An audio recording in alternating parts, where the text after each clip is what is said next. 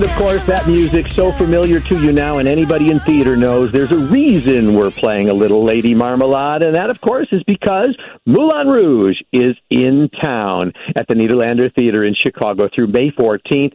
What an incredible show. It starts its national tour here in Chicago. The reviews, the words, everything is just so superb about it. And I want you to meet one of the stars, if you haven't already, on my Comcast Broadway Backstage show, which airs on Channel 100 and on demand for Comcast.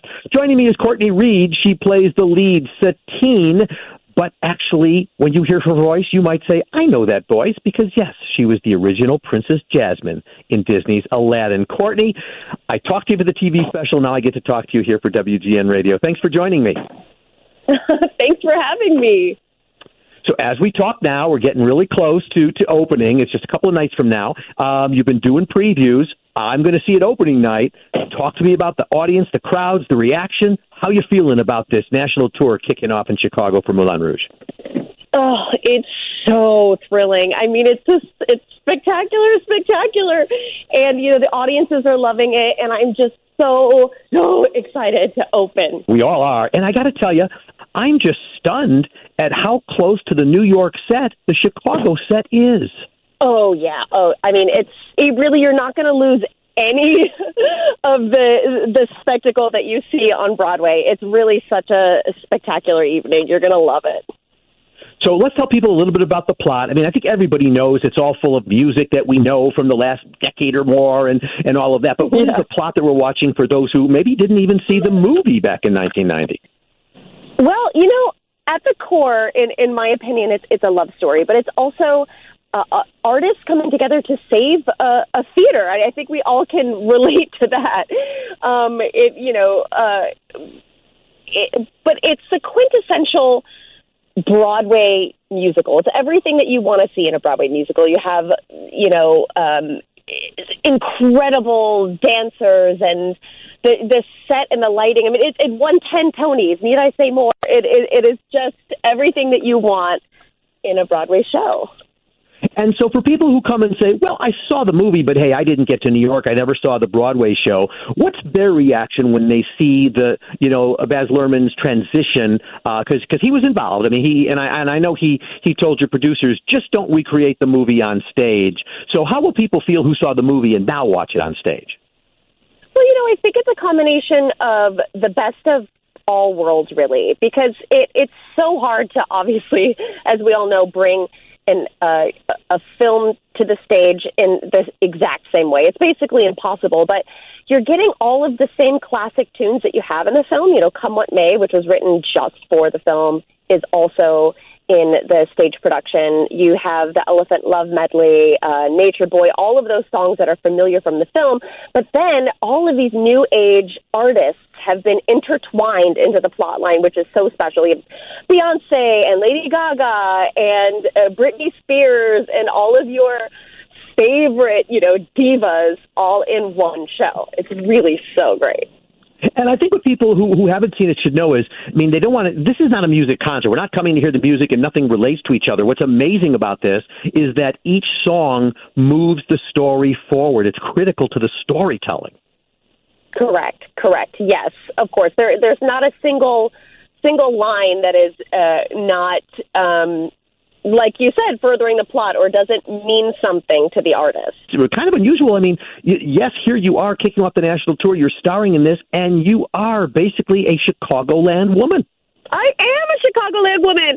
In fact, I'm just leaving my apartment now to pick up one of my castmates. We're on our way to our rehearsal today, but I'm coming from Lakeview, so I'm in the hood. I'm a Chicago local. Well, you're not only in the hood, you're in my hood, so you'll have to come on over, and we'll have a glass of wine and then send you drunk down to your rehearsals. Great, that sounds perfect. So, but you went to Elgin College, you went to school downtown. I mean, this is your town. This is, you just know your way around and can probably tour the rest of your castmates. Yeah. Oh, yeah. I went to Roosevelt University, the theater conservatory here. I'm not going to reveal my age, but it was many moons ago. But it feels so like home. It's like there's no place like home, and to get to debut this the stunning musical here in Chicago for, these sophisticated audiences is just an incredible moment for me in my life, selfishly. I also want to talk about the choreography, if you don't mind, because in the TV show, which again people can watch on Comcast, I talked to Sonia, the choreographer. She's just amazing. I've had several people who have watched it and said, and actually this is not in her bio, so I'll ask you. It's because it's a show I don't watch. Was she part of So You Think You Can Dance or something? People are recognizing her from that. Oh yeah. She's an iconic choreographer, and so I think that's essentially where she got her start. But because now she's a Tony Award-winning choreographer, she's much more than just. Well, not that it was ever a just, but she's much more than just the choreographer of So You Think You Can Dance. Yeah, no, absolutely. And her credentials are just amazing. But you're right. She won 1 million awards for this show. So since we don't have Sonia, I want to talk to you about it. What is your sense of how the choreography, because that also has to play not only to the music, it's got to move the story forward, and it actually begins before the musical play begins. That's right. We do have a pre-show, which really creates the atmosphere of Moulin Rouge. That is something that's very a standout to me about the show. It's not like any other show you've ever seen. When you walk into the theater, you really do feel like you've been transported to the Moulin Rouge.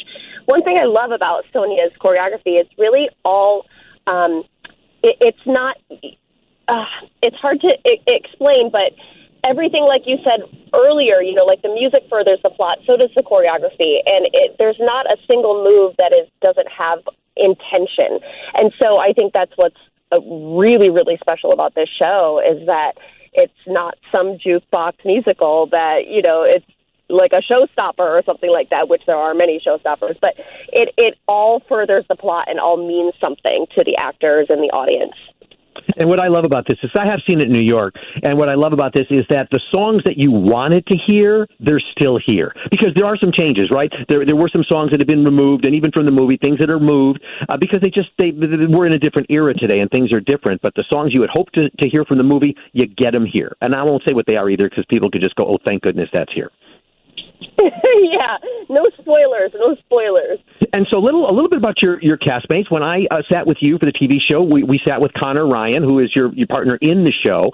And I have to tell you, just the dynamics, and you it plays so well on TV, but it was so obvious you guys have a wonderful dynamic. And between the characters of Satine and Christian, that's really critical. But actually sitting with you, it kind of looked real. Those dynamics look real between you. You really get along, and that chemistry is so important. Yeah. Oh, thank you so much for saying that or for noticing that. Yeah, I think in my experience, I believe true chemistry happens not just on stage, but it's off stage. It's a trust and understanding between two actors, and I think when you have someone who just happens to be so open and willing to make choices and collaborate with you, it's like a real team. And I really lucked out with Connor, and I'm just so grateful, and I hope he never leaves me. Well, I will take his place if not. I don't know if you know this. I'm the understudy. You are. You're joining the cast of Moulin Rouge. I'm thrilled for you. I love it. So are you looking forward to the tour? I mean, now you're home, but, on May 14th, you'll have to leave the home, and you are staying with the tour. So I think it would be rough for me. I don't know, having dogs and whatever. I just think it would be rough to go on the road for so long and tour the country, even though there's fascination to that. I think if this were a bus and truck tour, nothing against bus and truck tours, but that would be, at my age, a little hard. But this is really what an actor would consider a dream tour. You have really long sit-downs in amazing, amazing cities, and a lot of places that I haven't been to yet that I'm really excited to go to. And, I lived in L.A. for several years, so we'll be there for 2 to 3 months. We're going to be in San Francisco for a couple months, and Denver, and of course, obviously, it's so special to be here in Chicago because it's where I'm from. But so many incredible cities, Seattle, Vegas. I mean, it's going to be a really great excuse for my parents just to come visit me and see the show in all these cities. And because you originated the role of Princess Jasmine in Aladdin, I'm just sort of curious, the way you see your career, I mean, is there something special about sort of originating that role? And in many ways here, because it's the national tour, you're going to be originating this for certainly most cities around the country. Yeah, it's extra special, I think, to be able to originate something, to put kind of your own stamp on it.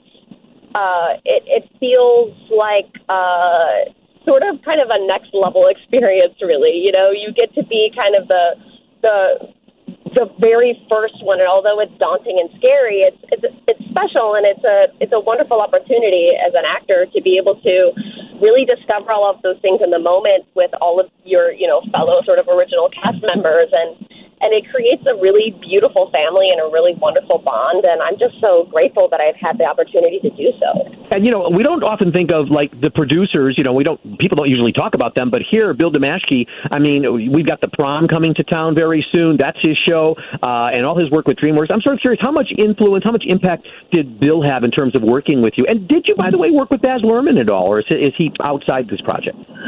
You know, Baz has been really busy working on the Elvis film that he's working on, that highly anticipated. We're so pumped to see. But, you know, he's been writing us notes, and he wishes he could be with us. But as far as the rest of the team, they've been so highly involved. And yeah, Bill Damashky, what an incredible human. He's so very hands-on, and I can tell with this team that they care so much and are so invested in this production. And, you know, considering they've opened so many shows now across the, you know, around the world at this point, you'd think that, it'd be kind of old news, but it's really not. It seems fresh every single time.